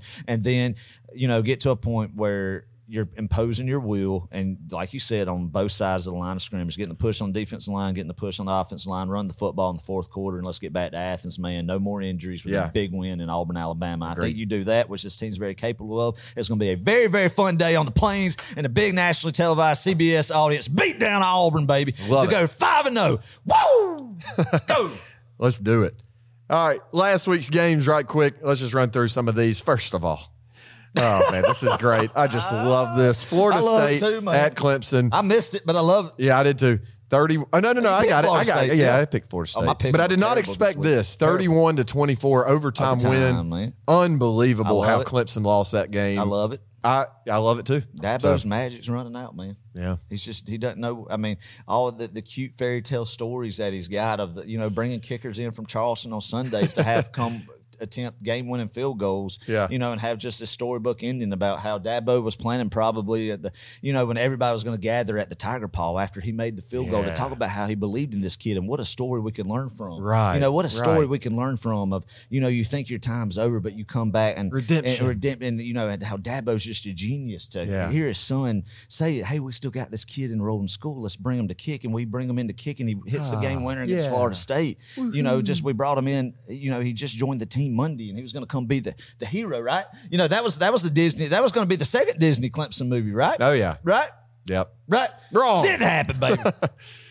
That's man, so satisfying. I love it. I think there's going to have to be some reevaluation in that program if they're going to want to compete in the current landscape of college. I don't even know if you make it to the ACC championship at this point. I don't, man. I mean, you got Miami. I mean, they still got Notre Dame coming to town. I don't know if they play Miami this year or not, but it's more. And then you got Duke playing good ball. I don't know if they do, and I love it. I love it. Let them go to the Cheez-It Bowl. Yep. Let them go to the Cheez-It Bowl. And rain down Cheez-Its on Dabo Swinney. That's right. They're going to go to the win. Cheez-It Bowl on December 27th, Clark. And then they're going to go play – who would they be playing in the Cheez-It Bowl? Probably this year could see it being like Texas Tech. Yeah. They'll play Texas Tech in the Cheez-It Bowl 2 days after Christmas. Get home for the new year. Oh, man. Yeah. Love it. Love it. Ole Miss at Alabama, 24-10. Alabama pulled away there in the second half. It did look really close, and I wasn't really impressed by Ole Miss. Were you, Adam? No, I was not, man. I was disappointed. I picked Ole Miss. I kind of thought like if Lane was ever going to get them, this was going to be the year to do it, right? And should have known better. Should have known Alabama would win that game. But for what Kiffin did, the stuff he made up the narrative that T-Rob was calling plays and Kevin still wouldn't, and trying to get some distraction in Tuscaloosa. A lot of smack talk, man. And it comes out there, and as for the offense coordinator that he is, the offensive, mind is what I'm trying to say. And just to put up 10 points, man. This Alabama defense is good, Clark. I think they're really good, and I think they're getting back the traditional defenses that you saw. Not as good now. Don't get me wrong. I'm not saying they're getting back to what it was like when Kirby Smart was there, but there's definitely some dudes on that defense. But the offense, I'm still not impressed with that Alabama. And Alabama is one of those kind of deceptive teams. They kind of like, oh yeah, the dynasty's over. And I mean, we're sitting here a week or two ago after the Texas game talking like, they don't show up in South Florida, right? Yeah. And so you start to think, okay, is this the end? Some turmoil in the locker room? Yeah, but now I mean, they didn't look great, but at the same time, it looks like they're kind of starting to figure it out a little bit. Would it surprise you if they win 8 straight, go 11-1? That's the thing. It wouldn't surprise me either. It wouldn't surprise. But then again, I could see them getting beat by either A&M, Tennessee, LSU, exactly. The Lights. But a lot of them are home games, man. I think A&M's only road game. But we'll see. We'll see. I think it's going to be very interesting. Did they go to Auburn?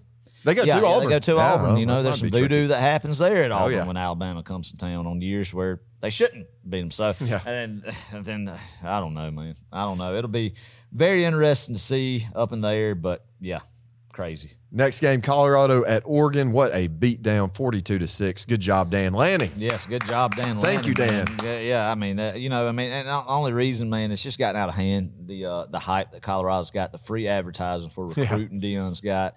I haven't been a fan of that. I hadn't been a fan of the just bystander college football fans that have been brought in because of Deion. All of a sudden, they're interested in college football, and that's fine. But Josh Pate said it best, Clark, I think, when I listened to one of his shows. He said, but they're coming in, but then they're wanting to give their opinion on everything. Right, One guy tweeted out, Deion's just ahead of the curve, Clark. He's got practices where he's pumping in crowd noise and Oregon's fight song. Yeah, I mean, look at this man. It's unbelievable. Like, that's been going on for decades. Literally decades, football, man. And I nothing against Deion or anything like that. It's just the people of the hype of Colorado. I'm ready to see it put to bed, and it was put to bed in Eugene last Saturday. And I think an even bigger reality test will come when Lincoln Riley and Caleb Williams and the Southern California Trojans come into Boulder. Yeah. Arkansas at LSU battle for the Golden Boot. Adam, that was a close game. LSU squeaked it out 34-31. Wild if LSU got its second loss. I know. Already. Yeah. I hate it for Sam Pittman, man. It would have been a monstrous win for Sam. And especially on the road. He needed it. He needed that, but he didn't get it. But Arkansas is a good football team, even though they've lost to BYU and Baylor lost this one. Maybe they'll make some noise and pop somebody that they're not expecting. Hoping. I just hope that the wheels don't fall off for the pit boss, man, because of how much we love him. Oh, yeah. Texas at Baylor. Adam, I said this one would be close. It was close for maybe 5 minutes in the football game. Yeah. And then Texas did. They pulled away 38-6. Texas playing good ball, man. After there hadn't been a letdown after that. Maybe they let Wyoming hang around for about 3 quarters the week after going to Tuscaloosa and getting that win. But bouncing back, going to Waco, putting up a very impressive score there. And it's going to be interesting. Texas-Oklahoma game should be interesting. But Texas is definitely in line for that, what we've talked about, Clark. If they still got the mulligan in their back pocket where they could lose, not show up, and lose to somebody like Kansas State, right, and still go on and win the Big 12. But because of that win in Tuscaloosa, and how the layout of college football has been, I said this in the preview show, can make the playoff. I think. Yeah, they sure can. I think that more and more every week they're solidifying that they are a very, very high potential team that can be in that 14 playoff, man. And I think they, of course, could lose a game and still do it. And it could be like Kansas State, like they do. But right now, man, I don't know. They might run the table. We'll see. This one, ESPN Instant. Actually, it wasn't ESPN. It was NBC. Instant Classic. NBC, yeah. Ohio State at Notre Dame. My gosh. I hate it. 17-14, Ohio State. I mean, hey, props to them. They came back. They drove down the field on that game-winning touchdown, just unbelievable. And it's not good when you have 10 defensive players on the field. Yeah. That doesn't add up. Especially at the end of the game. That. Yeah, Adam, they should have been counting like you did. Exactly. That's what I've said, Clark. It should be inexcusable for any collegiate team, any football team, period. I don't care what level of it. The coach has to have a designated counter. Your job, I don't care if you're on defense or offense, you count the people. Or special teams. There should be a signal. Or special teams, exactly. There should be a signal that you relay that's your primary job to make sure there are 11 guys. You just get one person who is capable to count to the number 11. Just count all fingers, add one more, add the index again after you're done with the 10 that you got. Yeah. And if you got them on the field, then okay. But if you don't, if you have 12 or if you have 10, there needs to be a universal sign for each team doing one of these numbers where you're on the sideline that you could relay into a coach. So we got to get a timeout in and we got to get this corrected. Right. And it blows my mind. I mean, I've never been on a coaching staff, so it's unfair of me to speak of, but especially at college, you have 800 staff members, Clark. 800 staff members just roaming around. Somebody's job has got to be to count the guys on the field, especially in a pivotal moment like that. And and here's the thing. If you don't have, if there's a situation where you only got 10 guys and you're about to play for the game-winning touchdown, right? And you're on defense and you're trying to stop that team from scoring, just run a guy on the field. It doesn't matter. It could be anybody. That's right. That's right. But, his backup punter. They only had 10 guys on the field when they threw that pass Bouquet on the 1-inch line, right? Yeah. And was it the first? No, I thought it was the first play. It was the first play on the goal line, right? I thought it was when they scored. Harrison. No, there was 2 plays in a row. Oh my gosh! Marcus Freeman wasn't going to put another person out there to let Ohio State regroup and maybe have an untimed down or something like that. So. But everybody and their brother knew that last play they were going to run the football. You could tell after they didn't get the completion on the pass from the first play. They spiked it. Then second down, I think they tried to throw it to Harrison. And on third down, you knew they were going to run in from the 1-inch line. You could just tell everybody and their brother knew. But you gave up the opportunity to have one more body on that defensive front man who could slant in maybe and cause some more disruption in that A gap and blow it up a little bit because it's not like he just walked in the end zone. So to me, that's inexcusable for Marcus Freeman. I hate to say it like that. I like Marcus Freeman from what I hear of him, but that's going to be some tough questions that will deservedly be asked of him, and it's going to be hard to give a reasoning that will not just be inexcusable to have 10 guys on a goal line stand. It's bad. That's bad. Not good. Iowa at Penn State. Oh my gosh. Yeah. Now, Clark. Adam, you were right. Iowa They can't score. To be frank, they just suck. I mean, old Kurt Ferentz, God bless him, has been there for a couple decades. One of Iowa's favorites, children. Yeah, right? Yeah. And his son, bless his heart, he's in a predicament. This is why you don't hire family. Have you ever heard of in the coaching realm? Yes. Why have you ever heard of a success story of a head coach hiring their son or their brother to be an assistant? I don't think so. Like Jeff Bowden for Bobby Bowden after Rick left, Florida State offensive coordinator, their offense definitely went downhill. I can't think of any other ones just right off my head. But Spurrier had his son just there, just being there. Yeah. But this Brian Ferentz being Iowa's offense coordinator, like Daddy gave him the ultimatum, or the higher ups did, that you're either going to fire him, or well, he gave them the ultimatum that we have to average 25 points per game. Putting the goose egg up. That's Put the goose egg up hurts that average of getting 25 points per game, or you lose your job. But there should never be a scenario in Division I football, especially at a Power 5 level, Clark, that you have a deal with your offensive coordinator that you got to score 25 points per game, or you're going to get fired this year. That's some bad. Like, if you get to that point, it needs to go on anyway. So if I was the Iowa Hawkeye, I wouldn't want just Brian going. I want Kurt going too. Right. So, I mean, inexcusable that this day and age of transfer portal, everything that you cannot score, and it's been going on for years. Yeah. And you got to, I mean, I know they gave up 31 to Penn State, man, but you got a heck of a defensive coordinator there, and a heck of a defense past few years that can win at a very high Big Ten level if you had a potent offense. But for sure, don't got it. Anyway, spent way too much time on that. But game of the week last week: Hendricks versus Millsaps. Adam, we got it right. Hendricks won in a shootout. Wow. 53-42. Yeah, man, just too much just turmoil going on. Right. With Millsaps. With Millsaps. You know, they got an interim head coach and just you never know. And when you don't know what's going on with the interim tag being placed on a man at a program, you don't bet on them. Yeah, no, never. I mean, that's just in fact, you can lessons. You learned that from pre-K, man. Right. We're never bet on a team that's got an interim head coach. In fact, bet the house on the other team. That's right. So free money here. Don't bet on Northwestern and don't bet on Michigan State going forward the rest of the year. Yep.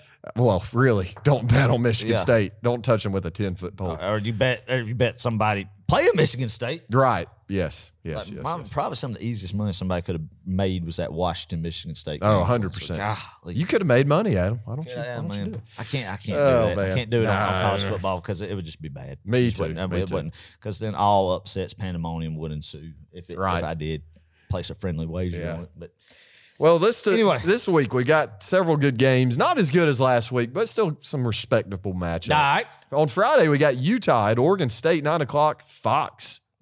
Pac-12 action. Not at midnight, but at dark. Utah at Oregon State. Adam, Oregon State suffered its first loss against Washington State, right? Yeah, they did. And that was one of my kind of dark horse teams. And I guess, they could still run the table. They'd have to win in pretty convincing fashion, I think, from here on out in order to make it to the playoff. Right. But I still think they're a good team, and so is Utah. You could argue that the Pac-12 right now is by far from top to bottom, the best in the nation. And I don't think I've ever said that. And I don't know if I ever will. Well, I definitely won't, because the Pac-12 is about to be a thing of the past. It's crazy to think they're not going to exist anymore. Right. But, it's unbelievable. And you're exactly right saying it, Clark. Very talented football, man. Who are you taking, the Utes or the Beavers? Utah, I actually picked them to lose last week to UCLA, and they won 14-7. And the old school. And I love the fact, Clark, it's like we're throwing it back to 1999, some of these scores, man. I love that we're not having the 52-42 games as much anymore. We're having more 21-13, 14-7 type games. And I love that. I love that. But anywho, I digress with that. Give me Oregon State winning at home, man. Utah's just been close. I mean, won a close one. I mean, look very impressive against Florida the first week, but they haven't had Cam Rising. They've had the injury bug. I don't know if I don't remember if he played against UCLA or not last week. I didn't see that, but I think Oregon State bounces back. Had a tough road game against Washington State and Pullman last week. But I think they're going to come back to Corvallis, Oregon, Clark, and win this football game. You and your college town locations is campus locations. Unbelievable. I'll go with Oregon State too. I got to be honest. I like the uniforms. Yeah. So that might be the only reason I pull for them. It'll be fun to watch. Good Friday night game. Oh, yeah. Saturday, USC at Colorado, 12 o'clock, Fox. There's no way Deion Sanders wins this football game, right? Give me USC big.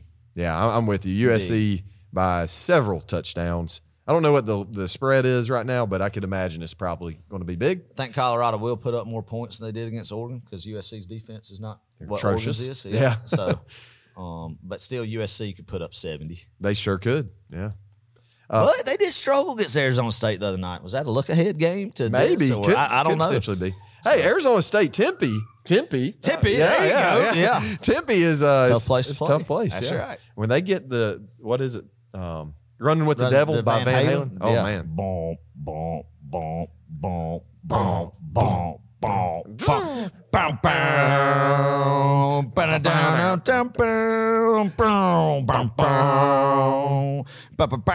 boom, all right, sorry. Had to do it. I hadn't thought about that in a while. Yeah. Oh man, that's an interesting place to play a football game right there. Is Arizona State. Anyway, that it is, Carl. That it is. Yep. Florida at Kentucky, 12 o'clock, ESPN. Oh, that's a nooner. That is a nooner. It's going to be a fun game to watch. Yeah, and I think these two teams are pretty equally matched. I think Florida's gelling. These are two tough games on the slate. I see the next one, too. I don't know who I'm going to pick, but who you got in this one, Clark? Ooh, I mean, Kroger Field. That place can get a little Kroger sometimes. Oh, it will be. They're believing. They're looking forward to Georgia. Yeah, I'll take Kentucky by 4 points. I was going to say 3 points. Give me Kentucky by 3, Clark. Winning this game against Florida. They've actually got over the Florida hump when they won like 30 straight against them. Mark Stoops has broke that curse, started beating them more consistently since 2018, and I think he adds to that, Clark. I think he gets the win, man. It wouldn't surprise me if Florida wins. I think it's a toss-up. If I was a betting man on college football, I would not touch this game. No. Would not touch this game. But give me Kentucky, though. If we're going to sit here and just for kicks and giggles, we're going to pick a team. Give me the Wildcats at home. I'll take the Wildcats. Okay. Do you think it'll be like a blue out or something? Probably. Yeah. Oh, yeah. They're going to be fired up. They're going to be fired up, ready to go. LSU at Ole Miss, 6 o'clock, ESPN. Sort of an elimination game here, Adam. Yeah. In the SEC West. Yeah, well. And what I mean is a playoff. Okay. Yeah. Right. Not necessarily. I mean, LSU still has everything. Yeah, right. Right. But playoff, you can't. I mean, one of these teams is going to be completely eliminated from playoff. Well, you're right. If LSU loses this game, I don't think they will go on like they did last year in the West. No. But I don't know. Who do you think, Clark? In Oxford. Man. In Oxford makes it tough. It's going to be a tough game for LSU to win. And I'm going to stick with the Bayou Bengals. And this is going to be a close game. Could potentially be a shootout. I don't know. I do think LSU's defense is playing a little bit better. Yeah, give me the Tigers. I'm going to go with them too, Clark. I'm going to go with them too. It wouldn't surprise me if Ole Miss wins this game and bounces back. But is there going to be too much of a Bama hangover and a disappointment that LSU will come in and smoke them possibly, or will Ole Miss be up knowing that if they're going to keep their goals in front of them that they want this year, they have to win this football game. You can't lose to Alabama and LSU back-to-back weeks and expect to win the SEC West, right? And then you have that eliminated in the month of September. Man, it'd be a tough feeling. So they rally, they get up, and they pop a LSU team who hadn't looked like they're just unbeatable. I mean, against Mississippi State and Starkville, they look good. So, but LSU's proven they go on the road, and Ole Miss is not a hostile environment whatsoever. So, give me LSU. Okay. South Carolina, the Gamecocks at Tennessee. Oh, 7:30 SEC Network. Gosh, hey, the ticket prices of this game are pretty crazy. I think Tennessee fans really want a piece of South Carolina after last year. Josh Heupel wants part of Shane Beamer too. There's some hate there. Some hate there too, from what I hear up in Rocky Top, man. Okay. Oh yeah, Heupel is not a fan of Beamer. Who is a fan of Beamer? I really don't know. Frank Beamer's a fan of Shane. His dad. His own. So that's what I would say. Oh man, I give me Tennessee. They've wanted this one for a while, man, and I think they might checkerboard this game, Clark. Oh, yeah. Might checkerboard this game and get really excited about it and know that they can't lose another SEC game.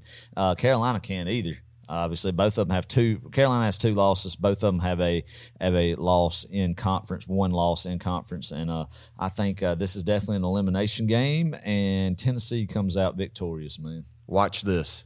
South Carolina goes into Neyland. Okay. And gets the upset. All right. I can see. Watch that.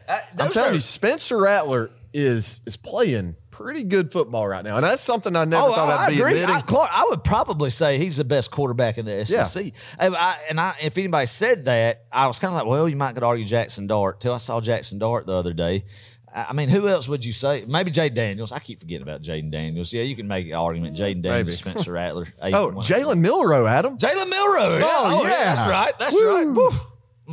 No, I really do believe. There's nothing around. After watching what South Carolina came into Athens and did, I wouldn't be shocked if they went into Tennessee. Now I will say, in order for South Carolina to pull up an upset, they're going to have to play with their hair on fire offensively, which I think they can. And they can't turn over the ball. That's going to be critical.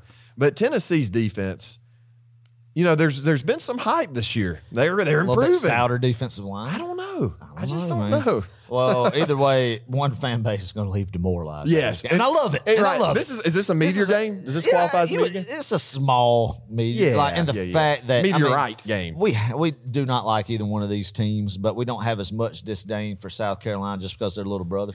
Sure. Now, back, you asked from 2010 to 2013 to that kind of level. I mean, they're in the Spurrier level when we were losing to them consistently.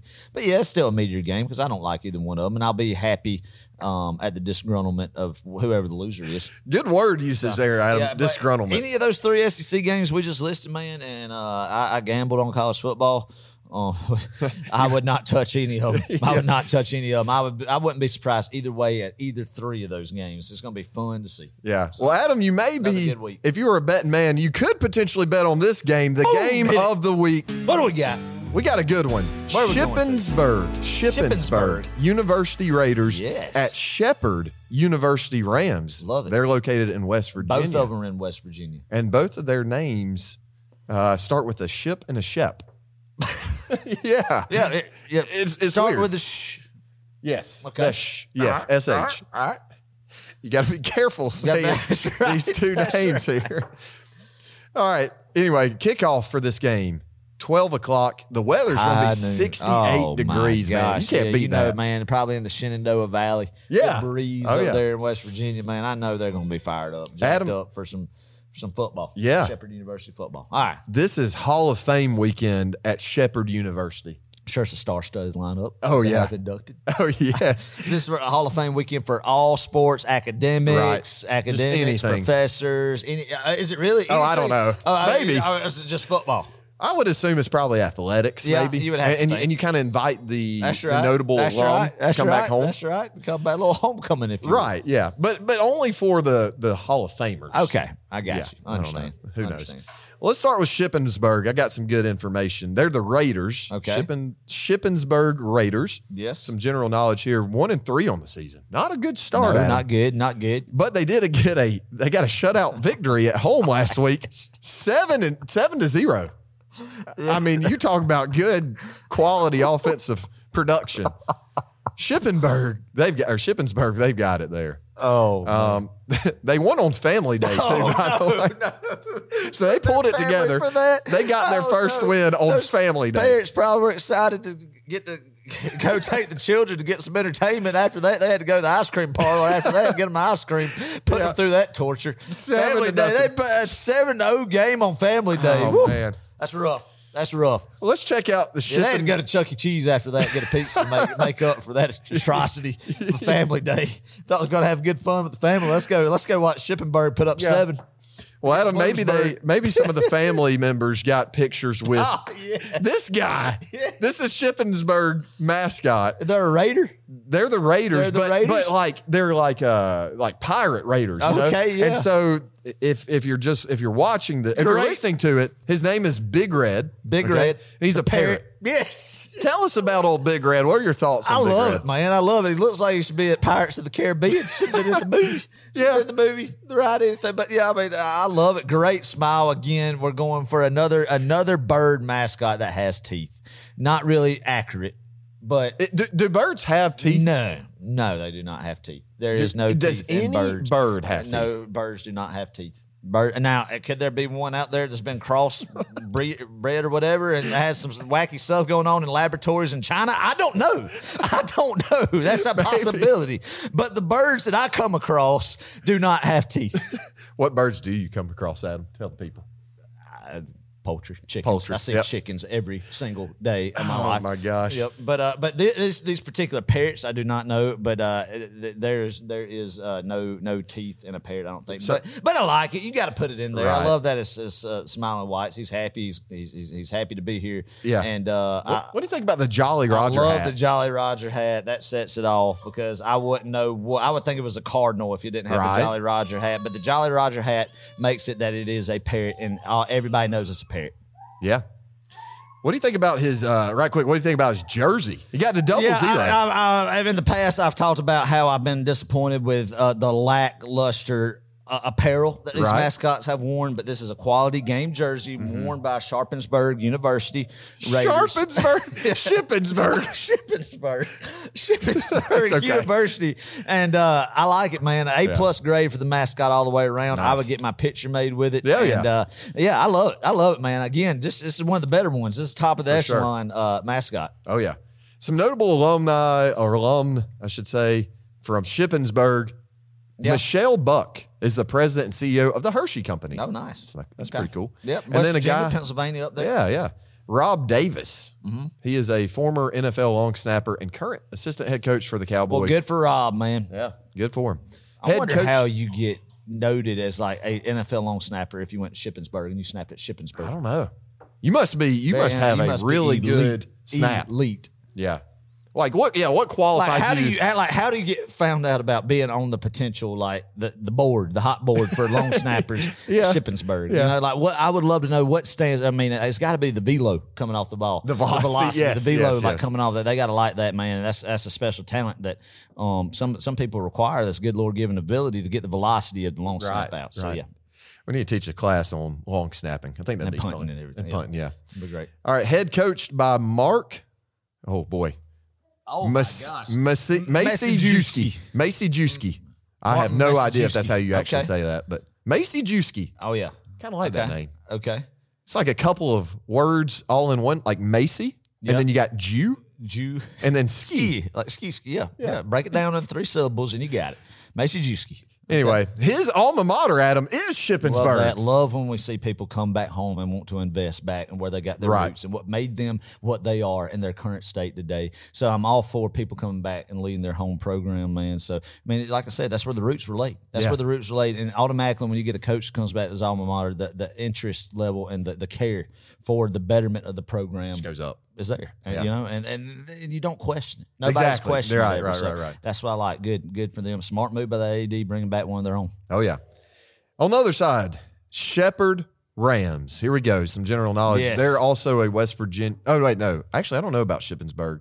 I think they're a Pennsylvania school. Is that what it says? Might be. Anyway, Shepherd, though, is a West Virginia public school. Okay. They are 3-1 on the season, so a better start. I mean, when you think about West Virginia football, you think about the West Virginia Mountaineers, you think about the Marshall Thunder and Hurricane, then you think about the Shepherd Rams. I mean, that's 100%. How it goes. That's how it goes. In that order. In that order. And so I mean, a powerhouse in the state of West Virginia. 100%. And a lot of people live for Shepherd Ram football. Oh, I'm sure they do. So, yeah, 3-1 on the season, a pretty promising campaign going so far. 100%. Well, let's talk about Shepherd. They're the Rams. Okay. Their mascot. Yes. They've got 2, Adam. They've got a live, like they've got an Uga and they've got a hairy dog. Love it. So they've got somebody in a costume. Yes. And they've got a real deal mascot. Let's start with the real live Ram. His name is JC. I don't know what the J and the C stand for, but JC. Yes, JC the Ram. That is wonderful. Wonderful. Good genetics on that Ram. Man. They picked a good bloodline of Ram to choose from the Shepherd mascot, man. The antlers, the curl in them, the uniformity in it. Yes, and, very symmetrical. Very symmetrical, and that thing would hurt you. Oh, yeah. If it headbutted you. You know, I mean, that's one of them deals right there, man. Can you imagine if he headbutted all the players coming out of the game? They'll get fired up. But got a visor, Clark. Got a visor on the Ram. On the Ram. Excuse me, on the Ram, and I love it. I think that's a huge visor. Yeah, I think that's a very well put together live mascot. Agreed. It kind of reminds me of those visors that, God bless them, the older women, the grandmothers wear go to on the beach. Yeah, exactly. Yep. They go to Walmart and get them one because they forgot to pack one. Right. So that's right. It's that same kind of style. Oh, man, that's JC. Let me talk about the other one. This guy is named Zan, Z-A-N. What in the world is this? It should be a giraffe. The neck looks like a giraffe. The proportion of the head to the shoulder is horrendous. Like, I mean, how's the incumbent in the mascot attire see? that's like the Chick-fil-A cow. You know, the Chick-fil-A cow has a long neck. And, I've been in a Chick-fil-A cow costume before, spinning a sign on the side of the road. Yeah, I have. That's a true story. True story. 8 years ago, I was spinning a sign. I was a Chick-fil-A cow. And what it does, and I'm not a very tall individual, but even a tall individual couldn't get up to the very peak of the cow head, correct? Right. And see how like the eyes that one would think. And so I was on the side of the road, and my head would come up to the middle neck area, right? And you could see out of it. And I was spinning a sign on the side of the road and like wheeling cars in to come get some chicken. Yeah. That's amazing, Adam. Did you get paid for that? No, it was down in Cordell. I did it for Mary Beth at the Chick-fil-A. I did not get paid for that. I got a free meal out of it. That's worth it. No, but it was a great experience to say that. So being a guy who's been in a Chick-fil-A cow costume with a extended neck, I think why they have the neck extension of what you're seeing, why it's not proportionate shoulder, head, body like is because of the vision for the incumbent in the costume. Yes, we just got to. I got to point out the eyes, Adam. That is bulging. That is the most concerning look I've ever seen of a ram. Like he's heading to slaughter. He's heading to slaughter. Yes, it's he does not look happy to be here. The hoof looks awful. It's the guy's fist just balled up. It doesn't look like he could spread his hands out and be caught for one of that mascot costume. Oh my gosh, that's pitiful. That's pitiful. I mean, the live mascot is great. They did everything right with that, but throwing that together just for picture opportunities with the children, because I could say there could be a safety hazard with putting a child up against the live ram. I mean, even if they do have a couple handlers with the live ram, that's probably a liability risk. Oh yeah, maybe behind a fence in a corral or something with some stout panels, then you get the opportunity with the live ram for a photo opportunity. But this is probably something that they just threw together like, hey, we need to get something for family day for the fans and everything to take a picture with. So they just threw this together without any thought. So, man. Zan, terrible. D+. D+. Dang. Notable alumni of, what is this college? Notable alumni of Shepherd Rams. Yep. Here we go. Tyson Badgett? Yeah, Bojet. That's an A. Badgett? Okay. We're going to go with Badgett. Okay. He was a quarterback who won the Harlan Hill Trophy. That's essentially D2's Heisman Trophy. He just signed with the Bears. Oh, how about that? All's good on him, man. Yeah, that's awesome. Pretty notable right there. And then Arthur Edward Ruark. Yeah. You ready for this? He was a physicist who studied quantum mechanics, Adam. Oh, wow. Those were the two guys. Hey, man, I get on Tyson, man. He might get some playing time in Chicago, but Justin Fields acting like Justin Fields. Oh. Blaming coaches and stuff. That's typical. You know, just blame him for his lackluster play.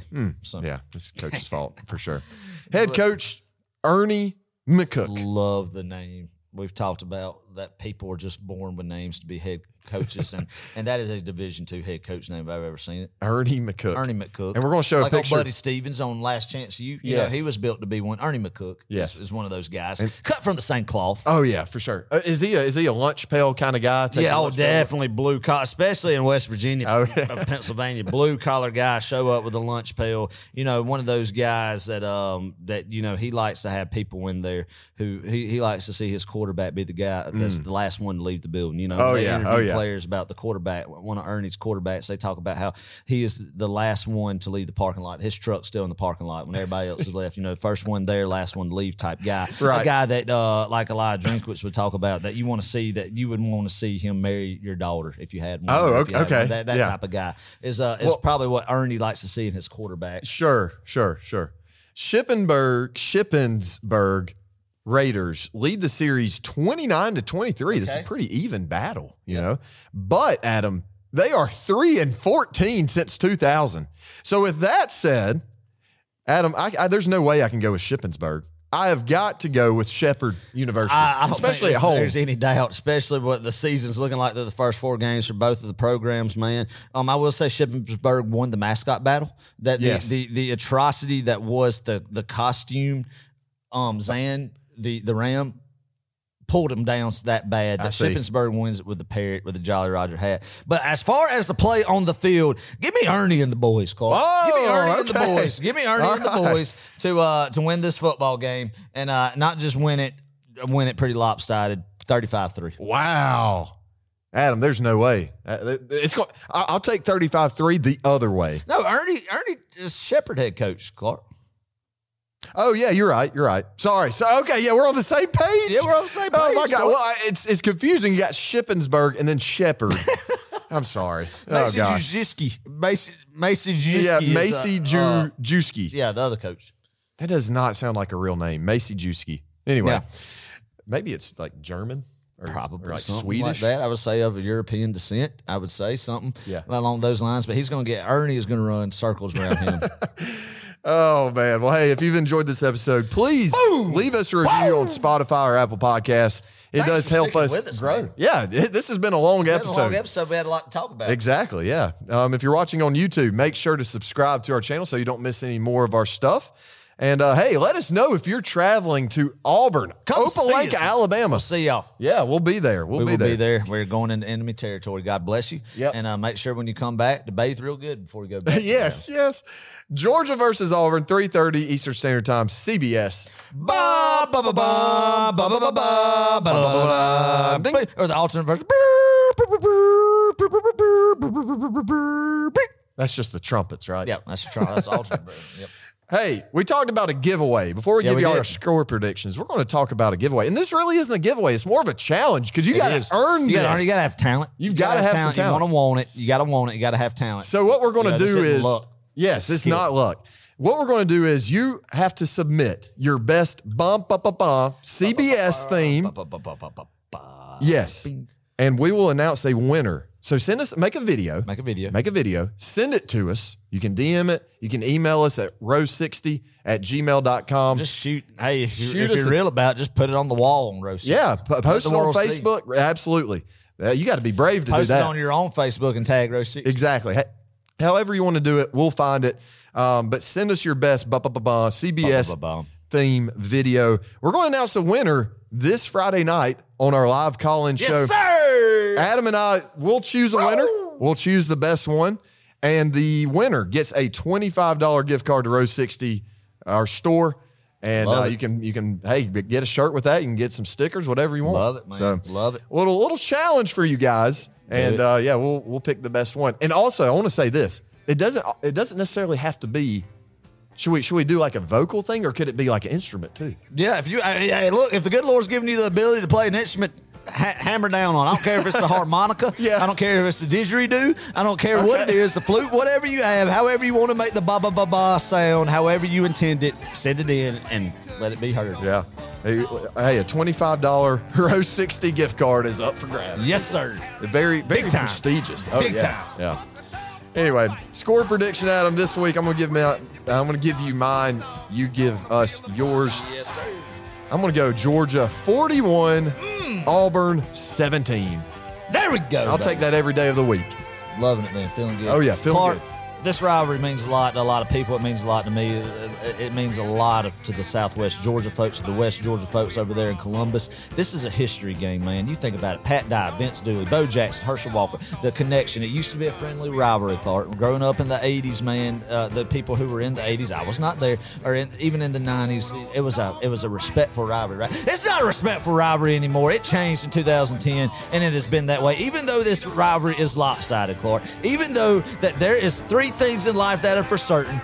There's death, there's taxes, and Georgia's beating Auburn on the football field. Auburn has been an atrocious program for many years. It's time to put our foot on their throat and let them know who the reigning back-to-back champion is, and let them know who owns them, Clark, right. Who owns the overall series history, who owns the longest winning streak in the rivalry, and who will continue to own them. I don't care who their new head coach is, man. It's time to go into Auburn. No more of a satisfying feeling as a Georgia fan than to walk into Opelika, go into Auburn, go into Jordan Hare Stadium, watch that eagle fly around, and every time it flies around, hope it flies out of the stadium and just goes away, man. And have to listen to what they have there in Auburn and hear the banner up. But then you go in there and you whoop their tail. And I don't expect anything differently. Georgia's going to win this football game, Clark. 34-10. Let's do it. Big time win on the Plains. Another one again, man. And all's right with the world with Georgia beating Auburn in football to start a heavy Southeastern Conference slate where Georgia's going to roll, continue to prove why they're the number one team in America. It's a great time, as always, to be a Georgia Bulldog. Let your Auburn fan people if you have any Auburn friends, let them know that your team's superior and your team's coming for blood Saturday. It is great to be a Georgia Bulldog. Hope to see y'all in Auburn, Alabama. If you're not going there, enjoy it with your family, friends, and loved ones. Just be watching, be loud, wear your red and black, and go Dogs, go baby. Dogs.